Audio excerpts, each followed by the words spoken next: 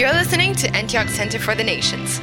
For more information, please visit www.antiochchurch.sg. Lack of understanding. I was reading through the one-year Bible and come across the passage where the parents of Jesus, young Jesus, had stayed behind, and we're going to see that passage. He stayed behind in the temple to talk to the lawyers or those who were the educated, and he amazed them at his understanding. But with all of his understanding and all that he comprehended and all the intelligent questions that he was asking that wowed even those that were the educated in the law, his parents had not a clue what was going on. They did not understand. And it caught my eye. And I started thinking about all the places in the Bible that people just don't understand. And as I reviewed all the places in the Bible that people didn't understand, I found that I was guilty of all 7 categories. That sometimes I just don't know. And I think if there were one blanket statement I could make concerning the value of this message to you, it's to dispel the lie and the deception that comes upon us that makes us believe we need to know everything. We don't need to know everything. And there's a lot that we don't know, and it's up to Him to reveal or not reveal. And so as I started looking into this, particularly that word phrase of someone not understanding and a lack of understanding, I found easily these 7 categories of things. And in introduction, I want to begin by making a statement. You know, Jesus wants to reveal more and more to us. In John 8:8 it says, when he said this, he called out, whoever has ears to hear, let them hear. His disciples asked him what this parable meant. And he had been sharing the parable of the sower. He said, the knowledge of the secrets of the kingdom of God has been given to you, but to others I speak in parables, so that though seeing they may not see, though hearing they may not understand.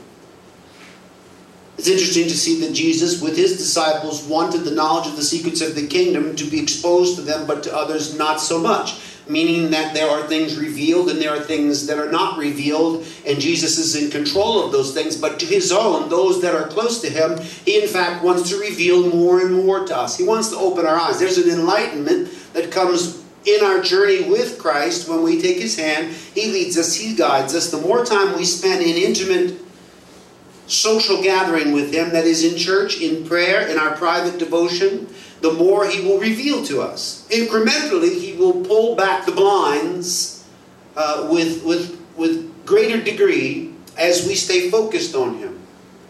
Another statement I'll say in the introduction is this: we are in a process of transformation yet to be completed. We know that we're his workmanship created for good works, but we also see that we are progressively learning things, but there's a lot that we don't know. And 1 Corinthians 13:9 says, for we know in part, and we prophesy in part, but when completeness comes, oh, that sounds so exciting. I can't wait for completeness to come. Oh, because I feel so incomplete, you know. I mean, I wake up every morning feeling like I'm a 4-wheel car with only 3 wheels. You know, there always seems to be some type of vacuous space in me that is empty, and I'm always looking to fill it. But when completeness comes, what is in part disappears. And so that when I was a child, Paul says to the Corinthians, I talked like a child. I thought like a child.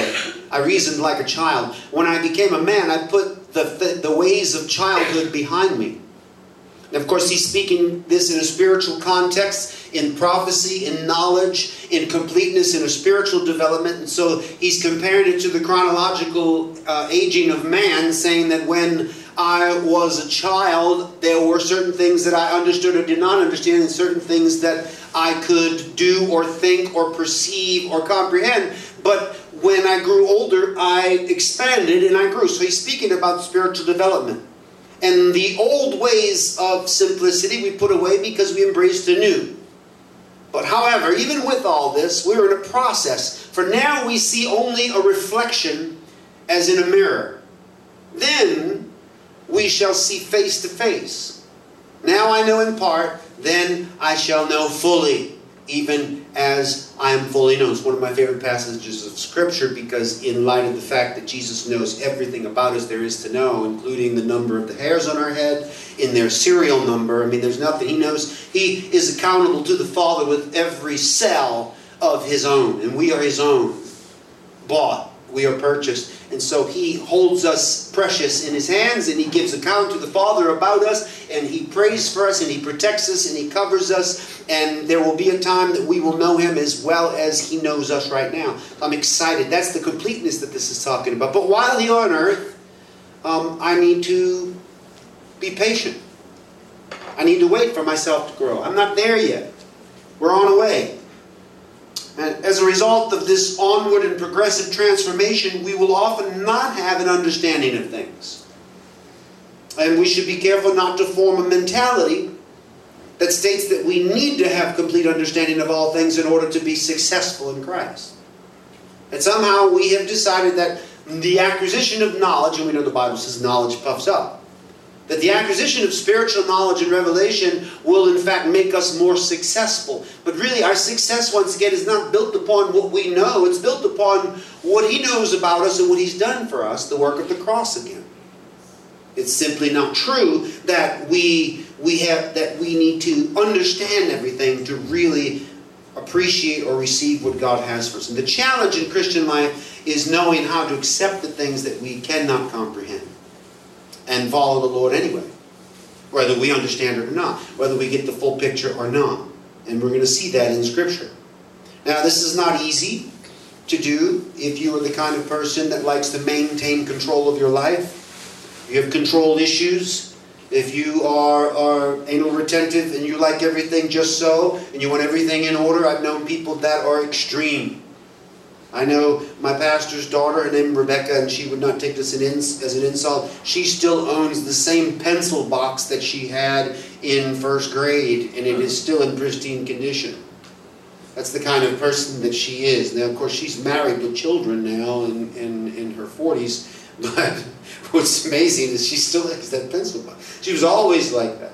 Her corner of the room, because she shared it with her sisters, because they had 8 children, I took care of them, and her corner of the room was spotless. It was immaculate, and things were put just right in order. Her erasers, everything was perfect. And some people are like that. They just like to maintain control. And those are the ones that will find the greatest challenge in living the kingdom life, because there's so much we don't know, being that we don't see the whole picture. We just see a part of it.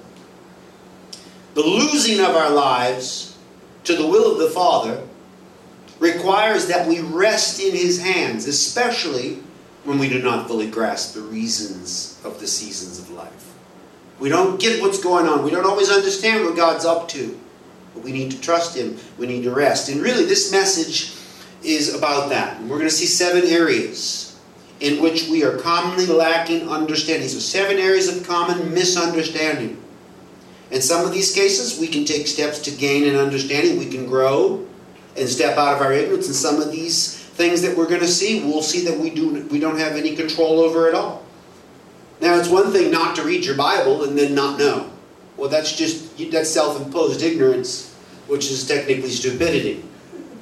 If you read the Bible, then you can educate yourself and you will get understanding of that. You will get knowledge and understanding. Proverbs is full of admonitions to do exactly that. Make sure that you get it, that you treasure that. And that comes through Bible reading. So there's a lot that we can learn through our studies and through our focus. But there are some areas that we just are going to be ignorant no matter how hard we try.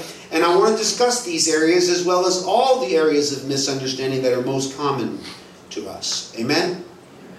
Number 1, we misunderstand God's will for others. I mean, it's hard enough to discern the will of God for my life. Me trying to figure out the will of God for your life, or you trying to figure out the will of God for my life, it's a dangerous game that has caused many pitfalls in the Christian life along the road. Because pastors, leaders, prophets, evangelists, you name it, sometimes meaning well, we decide to dictate to a believer what the will of God is for their life. Very dangerous. Because when we do prescribe such a life and detail it and lay down a path for them and they take it and fail, well, then we become the ones that are blamed for that failure. It's best to let someone, an individual, understand these things. And this is where we see the passage that it all started with for me in Luke 2:42. Every year Jesus' parents went to Jerusalem for the festival of the Passover. When he was 12 years old, they went up to the festival according to their custom. After the festival was over, while his parents were returning home, the boy Jesus stayed behind in Jerusalem, but they were unaware of it. Thinking he was in their company, they traveled on for a day. Then they began looking for him among their relatives and friends. When they did not find him, they went back to Jerusalem to look for him. After 3 days, they found him in the temple courts, sitting among the teachers, listening to them and asking them questions. Everyone who heard him was amazed at his understanding and his answers. When his parents saw him, they were astonished. His mother said to him, "Son, why have you treated us like this? Your father and I have been anxiously searching for you." "Why were you searching for me?" he asked. "Didn't you know that I had to be in my father's house?" But they did not understand what he was saying to them. Then he went down to Nazareth with them and was obedient to them. But his mother treasured all these things in her heart. And Jesus grew in wisdom and stature and in favor with God and man. It says here that she treasured the things in her heart, although she did not understand them. That I can treasure in my heart things that you tell me are the will of God for your life. You come to me and you tell me. In fact, and I learned a long time ago, when somebody says to me, "God told me," I am rendered powerless by that phrase. If you come to me and say, "I believe something, I'm trying to figure something out, what do you think?" Well, then I can conjecture and tell you many things, and God may even use me to tell you something. But we need to be careful with absolutes in statements. Say, "I believe that God is telling me." But if you come to me and say, "God told me," I am not going to touch that with a 10-foot spiritual pole. I'm going to stay distant from that. I'm going to respect what you've said, because it is my obligation to respect and believe that you are hearing from God, because we all have that right. Now, I may open my mouth if you tell me something ridiculous. "God told me to kill this man." No. Then I could say, "No, God did not tell you to do that." There's times it's absolute. But as far as making choices in life about what to do and what not to do and where to go, I cannot interfere with that. That's why I'm very careful about when it's very rare that you will hear me say that God told me a very specific thing. Most recently, it was simply God told me not to take anybody with me to Mexico. But usually that's not very common that I'll say something like that. And I know there are some people interested in perhaps going on that trip, not just in this church, but in other areas, because they had asked. But when I made that statement, nobody dared touch it.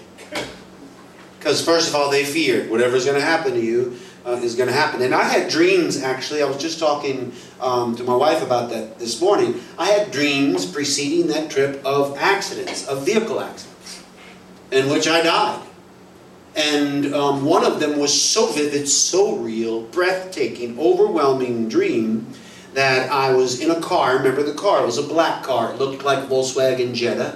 And I was in the back seat, and there were people driving me. And we came upon a mountain pass, and it was nighttime, and it was dark. And whatever happened, don't know how, but the car veered out of control, plowed through an embankment or a barrier on the brow of a high hill, and I remember very distinctly the free fall of the lack of gravity as that car plunged down into an abyss. I felt it. And I was in the dream just waiting for the concussive force of the striking of ground. And I knew that in the dream, so vivid, so real, I knew that the fall was long enough to reach probably terminal velocity. Which at terminal velocity, when a vehicle hits solid earth in ground, I will not survive that. You understand? My brain will be sloshed to liquid. I will die. That's why everybody dies in a plane crash. They almost never live, because of concussive force. I was ready for it. And just, oh, Jesus, forgive me all my sins. I had enough time to clean my heart out. That's how far. We were far, and it was black. I couldn't see anything because it was at night. Scary dream. Made me get my affairs in order before I left. Made me really make some promises to people about my love and my concerns for my family, for my friends. And as I was going there, this was the cool thing in the dream. Suddenly I'm standing behind that car. It's parked on the side of a road with a flat tire, and the rear of the car is open, and it has one of those reflective triangles in an emergency. Very real. And I remember being bewildered at how did I end up here when we were in a free fall? How did that happen? And even in that dream, it was really strange because police came and investigated and saw evidence that that car that we were standing behind did plunge through that barrier and did go. They saw the torn ground and they saw the tracks of the car, but the enigma was, how did the car... It was a strange thing. It was almost like I had to explain that God has power over time and space. He can do whatever He wants to do. So anyway, armed with that happy little dream, I went on this trip. Every single curve on every mountain, in every bus, in every car. Okay, here we go.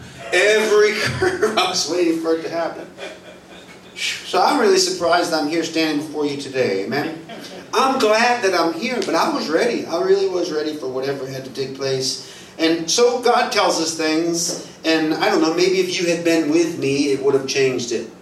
The dynamic of what God could or wouldn't do, or His protection. I don't know. I'm just glad that I'm here. But that's the will of God for my life. You can't really mess with that. Just like I can't mess with the will of God for your life. Just like even the parents of Jesus could not mess with the will of the Father for Jesus. And Jesus was just on the beginning of understanding the fullness of that will. Everybody had a problem with God's will for Jesus.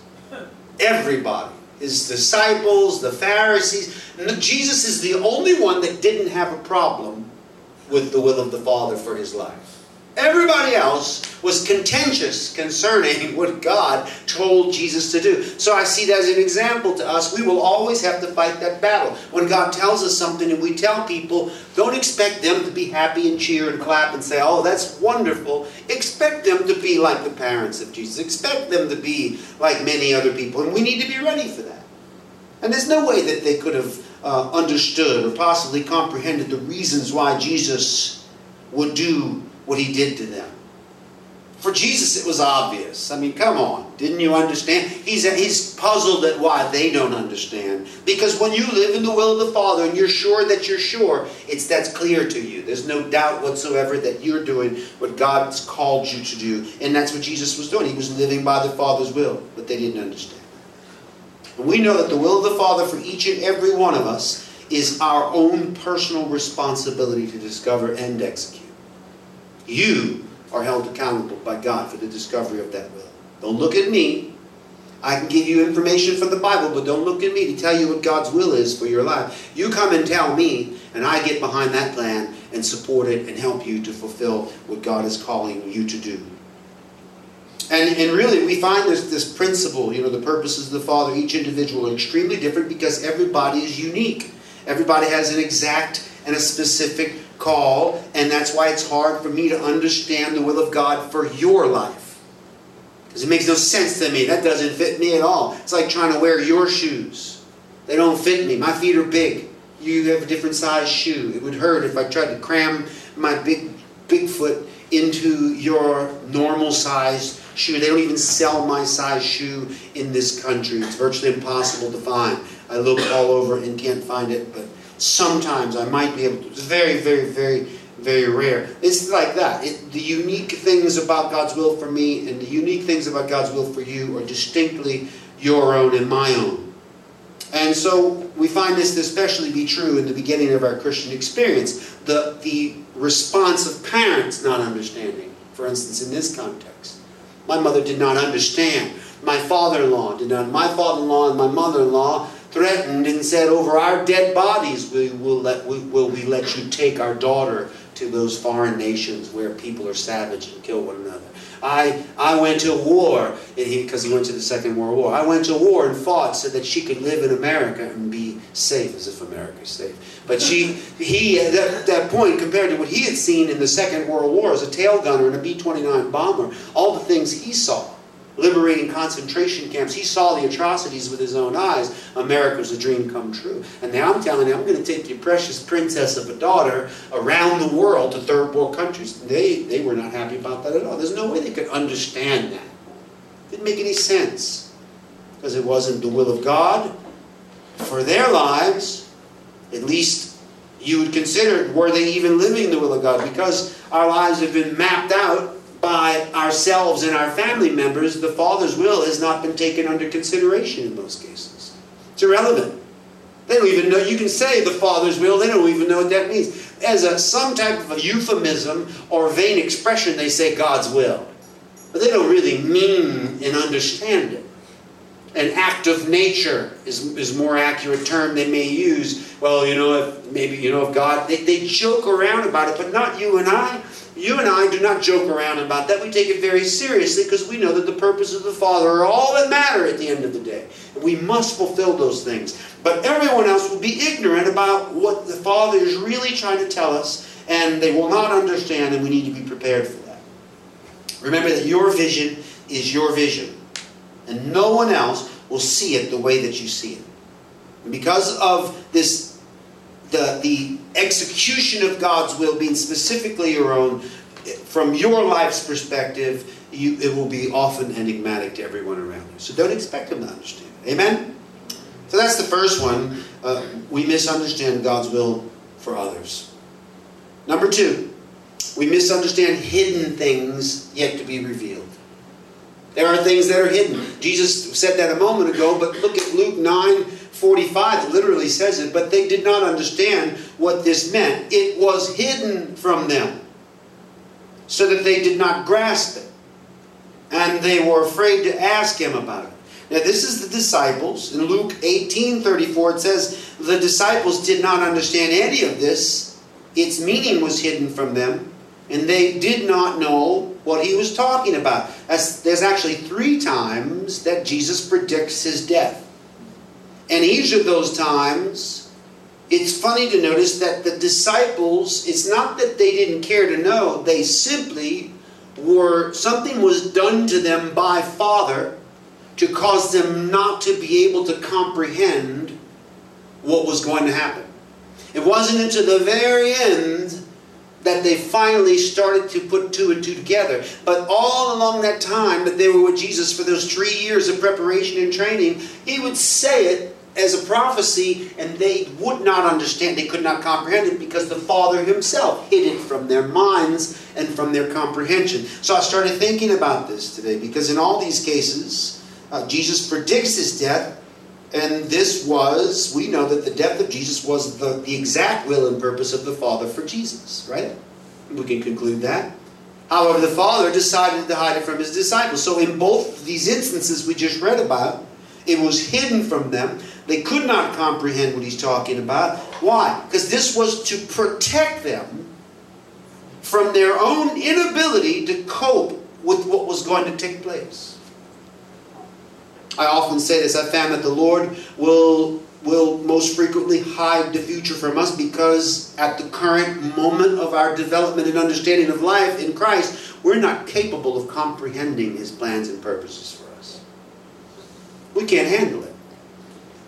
And one of the reasons for this is that the fulfillment of those plans will often seem to be extremely negative, shocking, detrimental to us, life-threatening, or may even involve our demise, like in the case of Jesus. So early on in the game, it's not the first thing he exposes to you in Revelation the week that you get saved. And you will suffer terribly, and you're going to lose one eye, and your one leg is going to get cut off, and they're going to use your toes as a sacrifice to a god in a foreign land. These are things you would not want to hear in the beginning of your career. How many of you at that moment would probably decide not to pursue the will of God? Logically. I personally don't want to know the details of my future. They scare me. And I know that up to now, what I have lived and experienced in my life, if it had been revealed to me beforehand, no. I probably would have dissuaded myself from following my master. And it would have made logical sense. Being given that, if I was given that knowledge, then I would decide, well then if God's showing me, it's so that he's warning me to avoid this. And no, that's not why, because we see the system where Paul in his maturity was warned by Agabus about the suffering, but in fact he saw it as a confirmation of what he knew. Why? Because he was on that level. We're not all on that level. Especially not new believers. When I say new believers, I mean less than 25 years old in Christ. That we're not, there is a development. We need to learn and grow as we move along. And so therefore, in His sovereign love and concern for us, He will hide things from us. It was hidden from them. Its meaning was hidden from them. They did not know. They didn't understand. We misunderstand hidden things that are yet to be revealed. Now we will, in the time come, when we are ready, when they were ready, Peter did understand, and it showed that he was not really ready even yet. Whereby he forbade Jesus and said no, because he still couldn't handle it. And that's why it was hidden from them from the beginning. Boy, I hate to scare you with this, but there's a whole lot of stuff in your future He's hiding from you right now. It's not apple pies and ice cream to make a la mode. It's bad stuff that you have invited and asked Him for by making statements to this effect. Lord, whatever it takes, make me into what you want me to be. I yield to your plans.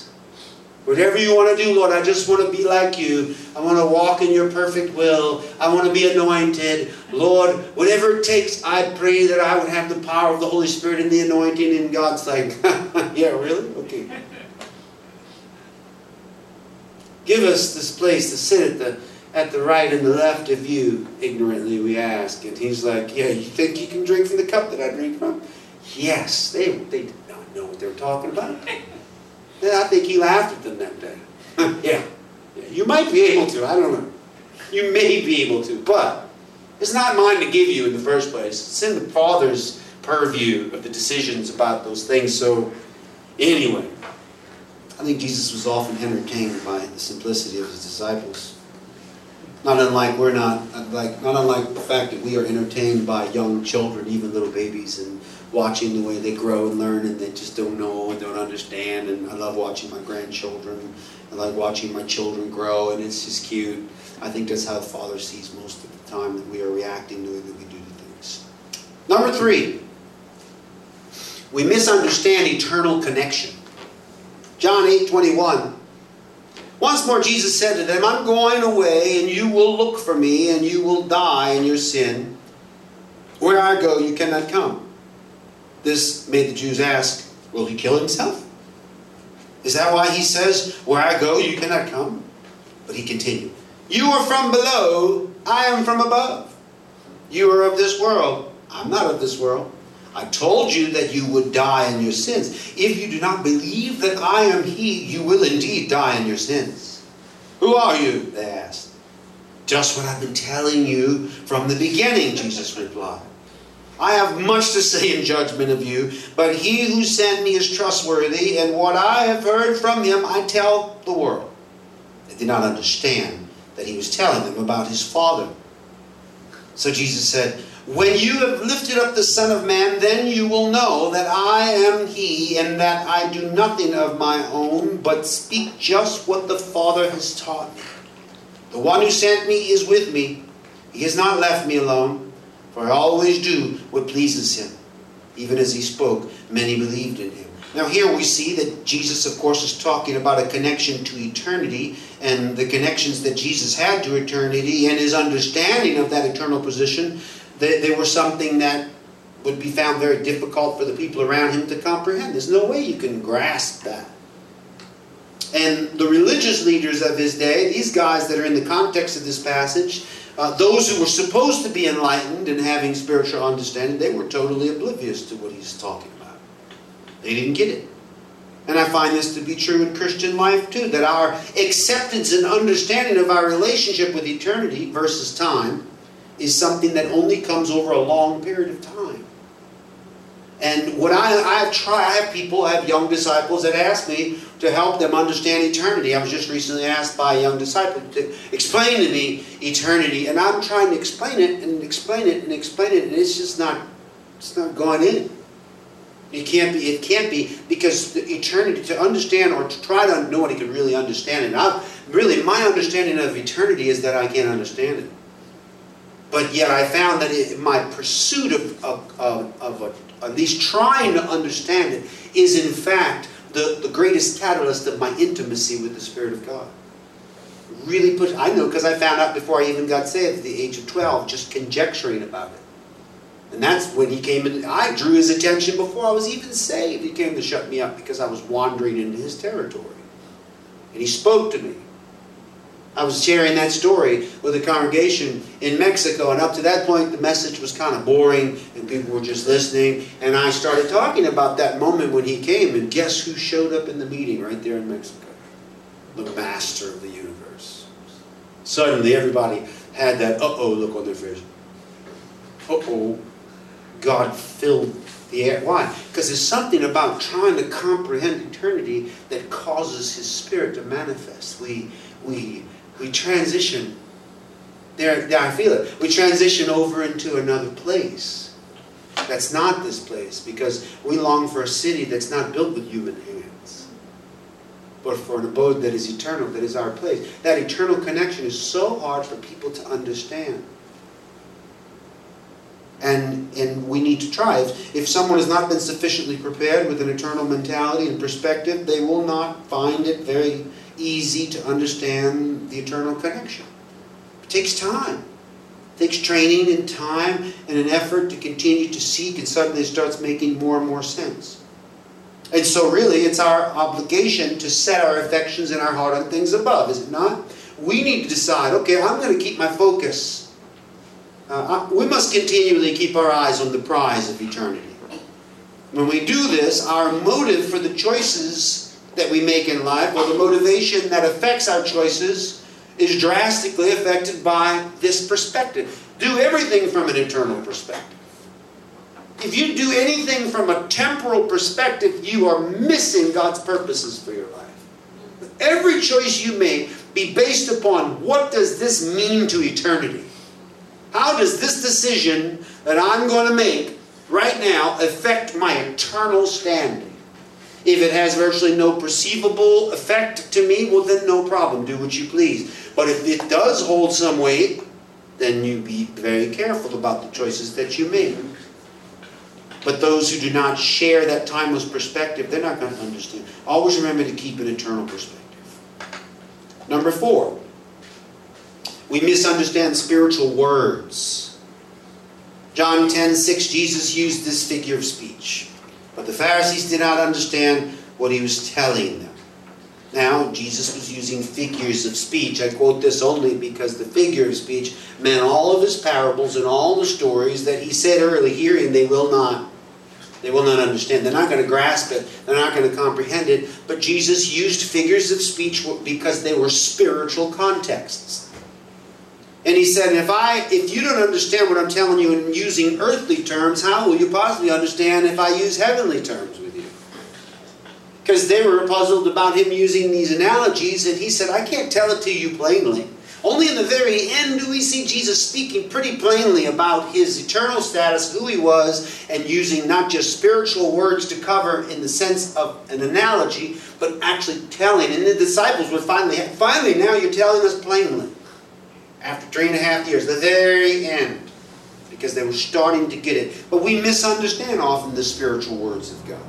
The greatest example of that I found is John 6:43. I'm going to read quite a bit here. It says, "Stop grumbling among yourselves," Jesus answered. "No one can come to me unless the Father who sent me draws them, and I will raise them up at the last day. It is written in the prophets, they will all be taught by God. Everyone who has heard the Father and learned from Him comes to me. No one has seen the Father except the one who is from God. Only He has seen the Father. Very truly I tell you, the one who believes has eternal life. I am the bread of life. Your ancestors ate the manna in the wilderness, yet they died. But here is the bread that comes down from heaven, which anyone may eat and not die. I am the living bread that came down from heaven. Whoever eats this bread will live forever. This bread is my flesh, which I will give for the life of the world." Then the Jews began to argue sharply among themselves, "How can this man give us his flesh to eat?" Jesus said to them, "Very truly I tell you, unless you eat the flesh of the Son of Man and drink His blood, you have no life in you. Whoever eats my flesh and drinks my blood has eternal life, and I will raise them up at the last day. For my flesh is real food, and my blood is real drink. Whoever eats my flesh and drinks my blood remains in me, and I in them. Just as the living Father sent me, and I live because of the Father, so the one who feeds on me will live because of me. This is the bread that came down from heaven. Your ancestors ate manna and died, but whoever feeds on this bread will live forever. He said this while teaching in the synagogue in Capernaum. On hearing it, many of his disciples said, "This is a hard teaching. Who can accept it?" Aware that his disciples were grumbling about this, he said to them, "Does this offend you? Then what if you see the Son of Man ascend to where he was before? The Spirit gives life. The flesh counts for nothing. The words I have spoken to you, they are full of the Spirit and life. Yet there are some of you who do not believe." For Jesus had known from the beginning which of them did not believe and who would betray him. He went on to say, "This is why I told you that no one can come to me unless the Father has enabled them." From this time, many of his disciples turned back and no longer followed him. Many of his disciples, by the way, not just the crowd, but people who were formerly dedicated to him. Because one thing I found about God and his kingdom is there will be an amassing of people. Big groups will come, and they may be there for a while, but God will filter it out. God will always reduce the pile of people to the remnant. And I always want to be a part of that remnant, but it's not going to be easy. And you have to develop the ability to accept things you don't understand and live them anyway to be able to fit into that group of the remnant. Many of his disciples are no longer found. "You do not want to leave me too, do you?" Jesus asked the 12. Simon Peter answered him, "Lord, to whom shall we go? You have the words of eternal life. We have come to believe and to know that you are the Holy One of God." And we know that Jesus purposely spoke very difficult words to these people and presented to the hearers this very strange, cannibalistic conjecture on purpose. In fact, he was kind of keeping it shallow until they challenged it. What is he really? And then he kicked it up another notch. No, it's real. He pushed it even further to purposely filter out those people.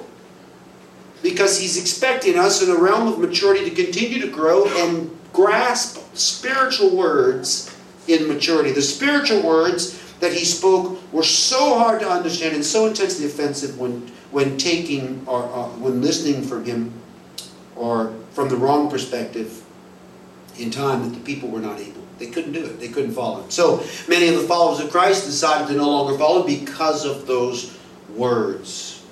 I have preached messages that have caused people to be unhappy. Pretty often. Pretty much every message.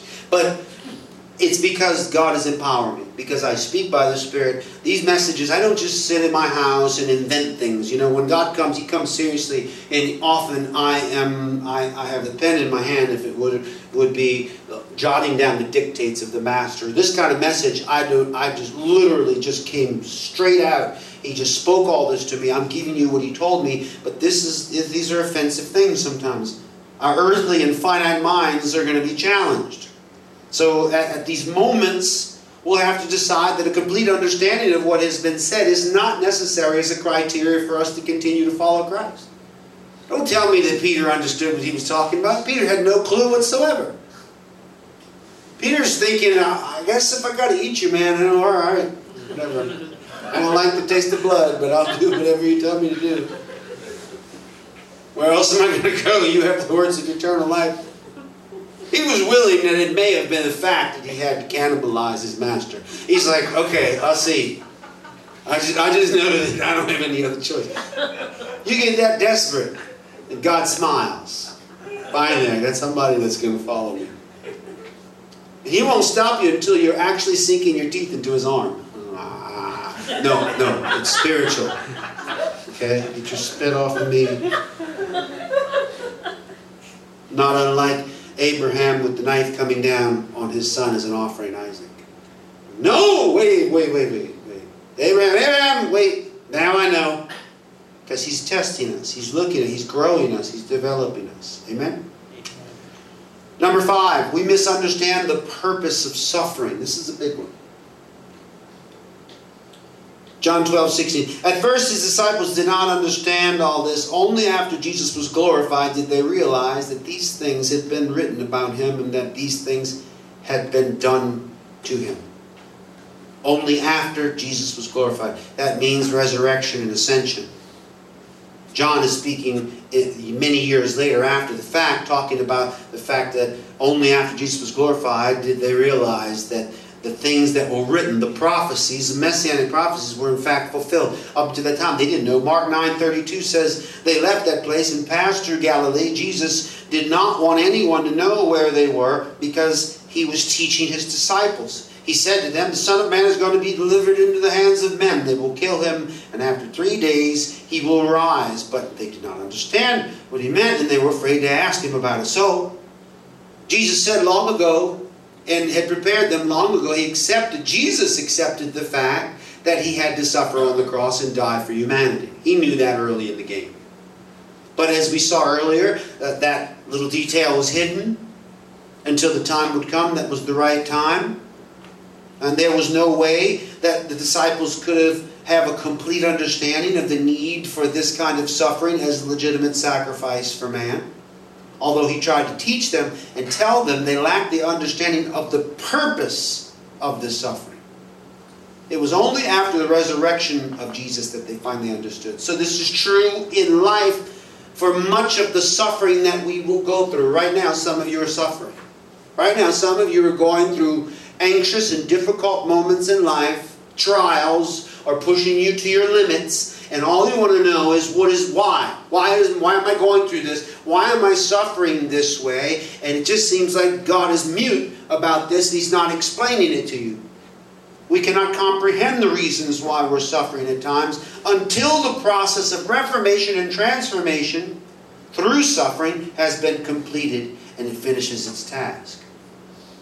And this is one of the hardest pills for us to swallow in Christendom, in our life in Christ. Can we accept the cross this way?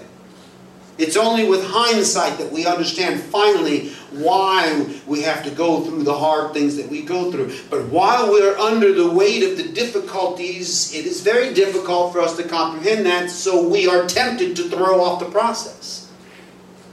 But don't. Well, I just need to understand why. If I understood why I'm having to go through this, then I would be able to endure it. Well, no, you don't always get that explanation. You just need to bear under it. You just need to deal with it. Trust.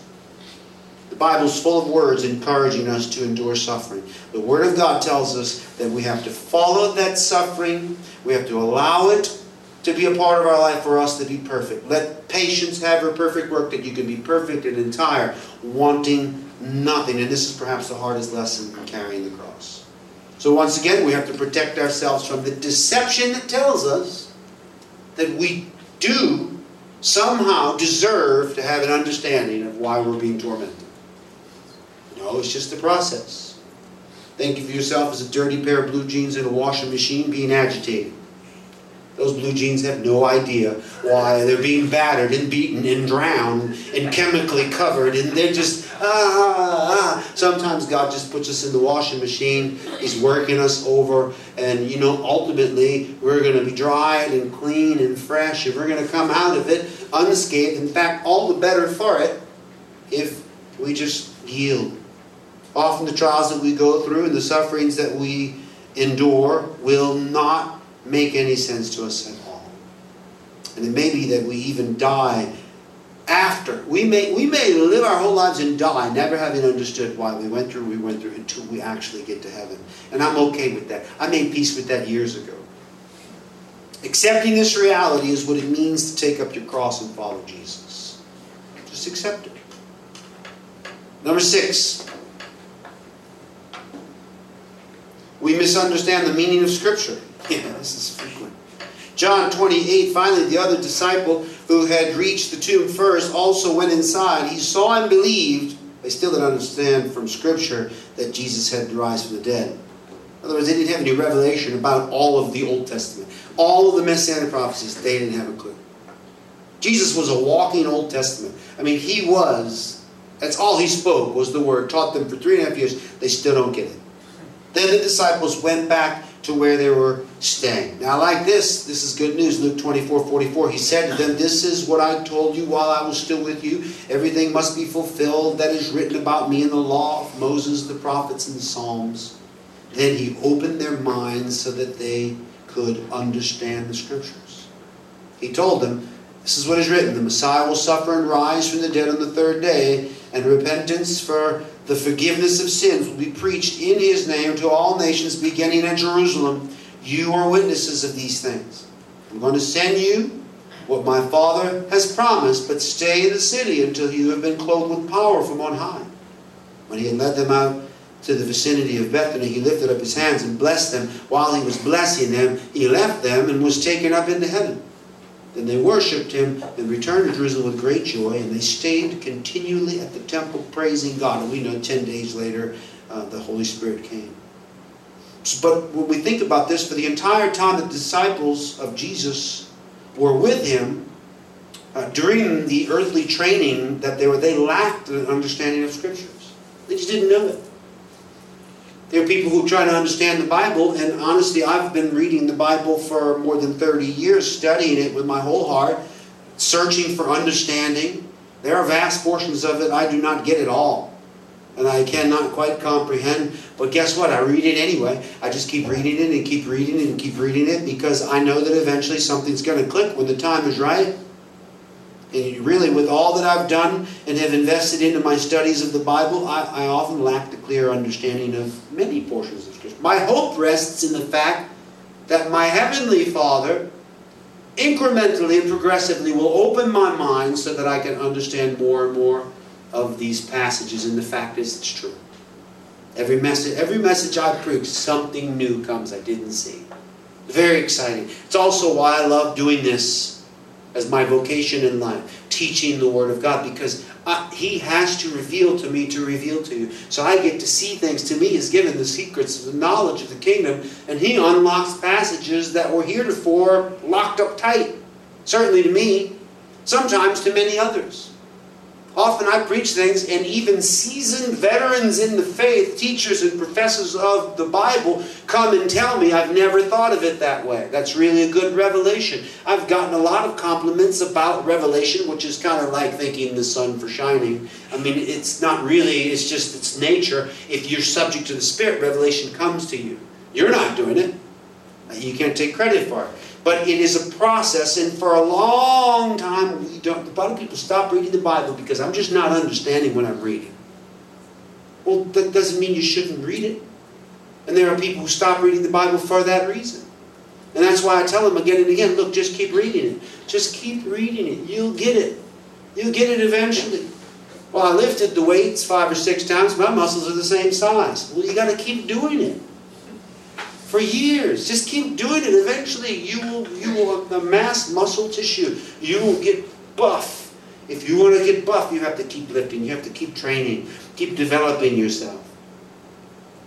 It's like going on a diet and after 3 days you're disgusted because you didn't lose that much weight.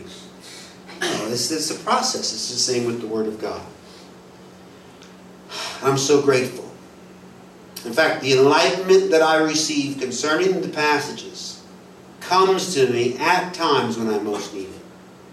And God speaks to me. His Word is, that's why we call it a living Word. It is alive, and it will decide when it wants to show itself to you.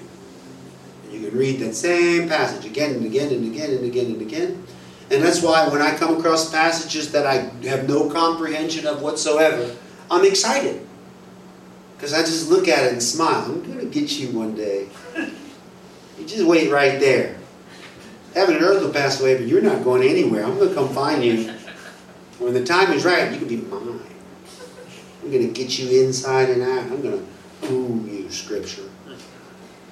And it's true. Later on in life, He comes. Let's finish this message. I know I'm sharing a lot. Just He was speaking to me so richly today. Number 7, we misunderstand the way each person hears God's voice.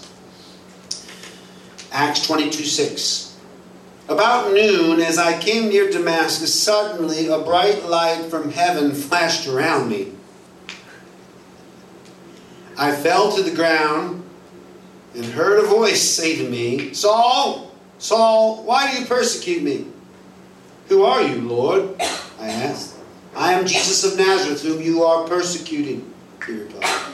My companions saw the light, but they did not understand the voice of him who was speaking to me. Was he speaking a different language? No. Paul had companions. They spoke the same language. They were together. God wasn't speaking in some encrypted language. He just was speaking to Paul in the way that he spoke to Paul. And the companions could not understand it because this is the principle that I'm talking about.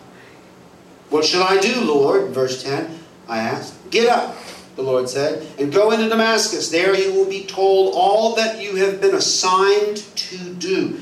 My companions led me by the hand into Damascus because the brilliance of the light had blinded me. They weren't blind. That's why they could lead him. Didn't have the same effect on them. He's blinded. He heard it. They didn't hear it.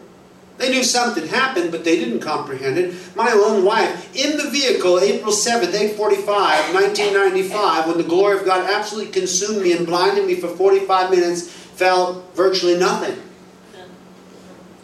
I don't ever share that part of the story. She was getting kind of bored, trying to figure out when is he going to stop convulsing like this. Later she told me, I thought I was going to take you to the hospital or something. She was not having an encounter with God. Why? Because the way that God speaks to every individual is very unique and specific for that individual. You also know from my testimony when he revealed himself to me in that room, I tried to get my wife to come. And he wouldn't even let my sound of my voice reach her, let alone what he was telling me. Interesting, isn't it? Why? Because it wasn't her business. It was my business. And whatever he tells her is not my business. That's her business. And this is sometimes what we misunderstand. The way each person hears God's voice. So Jesus spoke to the Apostle Paul on the road with great clarity. Paul certainly understood exactly what was told to him. He spoke to him to inform him of the job that he had to do, this special job as a chosen vessel, an instrument. And this was his call to the ministry that took place. And this was God's voice manifested to him to guide him to his future. However, his companions did not understand the voice that was speaking. So each and every individual, you and me, in our relationship with Jesus will perceive the voice of God in different ways. How I hear God's voice will not necessarily be the same way that you hear God's voice. And so it's kind of dangerous to decide the way that God spoke to Stephen is the way he must speak to me. You can't do that. He'll speak to you differently. One thing I know about God is he never does the same thing twice. Certainly not in my life. Why would he then do it in your life after he did it in my life? Look at the stories in the Bible. How did he appear to man? It is every time it's different. Something different. He comes as torches floating, as balls of light, burning bushes. I mean, every time he comes, it's a different thing. A wheel within a wheel. I mean, every story is some freakishly different thing. Fiery chariots coming down, and who knows what's going to happen. It just doesn't seem to be a repetition of God's voice and how he speaks. And the way that he exposes his will and his purpose to each individual. And so just be ready for whatever he says and understand that you will not understand the way that he speaks to someone else. Just seek him. He'll come to you. I do not understand how God will speak to you. I couldn't possibly tell you. I can give you some hints and some ideas. I can speak from my experience. But my experience may prove to be absolutely worthless to you. Because you have to find him. You have to seek him. And when he does speak to you, I don't understand the way that he speaks to you. I have people come to me all the time and tell me how God was revealing something to them. And inside my head I'm thinking, that's just freaky. That's weird. I don't dare tell them that because it's none of my business. That's between them, and they'll come and say, and I saw, a blue rainbow. I saw a mist, and the mist carried me to the fourth level of the triad pyramid, and then I was given a golden cup, and in the cup were marbles made of stars, and I'm like, what the? You need to stop taking drugs.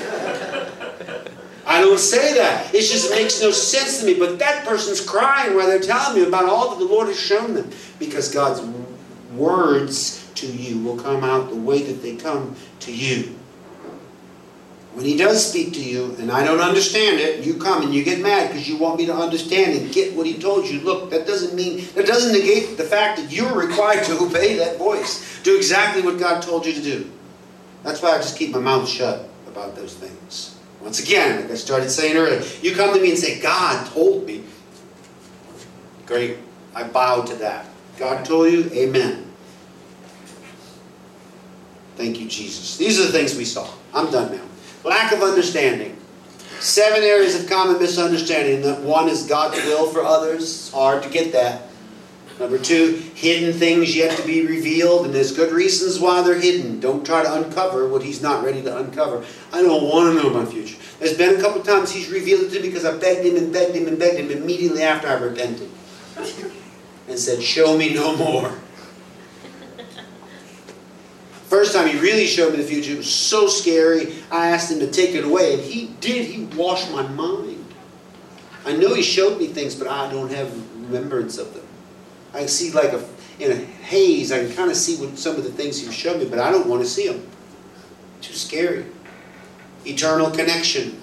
You're not always going to understand that eternal connection, but you have to try to and continue to learn and focus on it. Spiritual words. Like many did not understand, and even the 12 didn't understand, but you just accept it.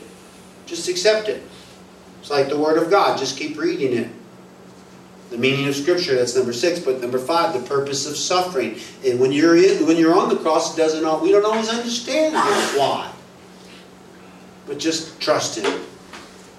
And number 7, the way each person hears God's voice. Amen? Thank you for listening to Antioch Center for the Nations. If you would like to support our efforts, please consider making a donation at www.antiochchurch.sg. Thank you.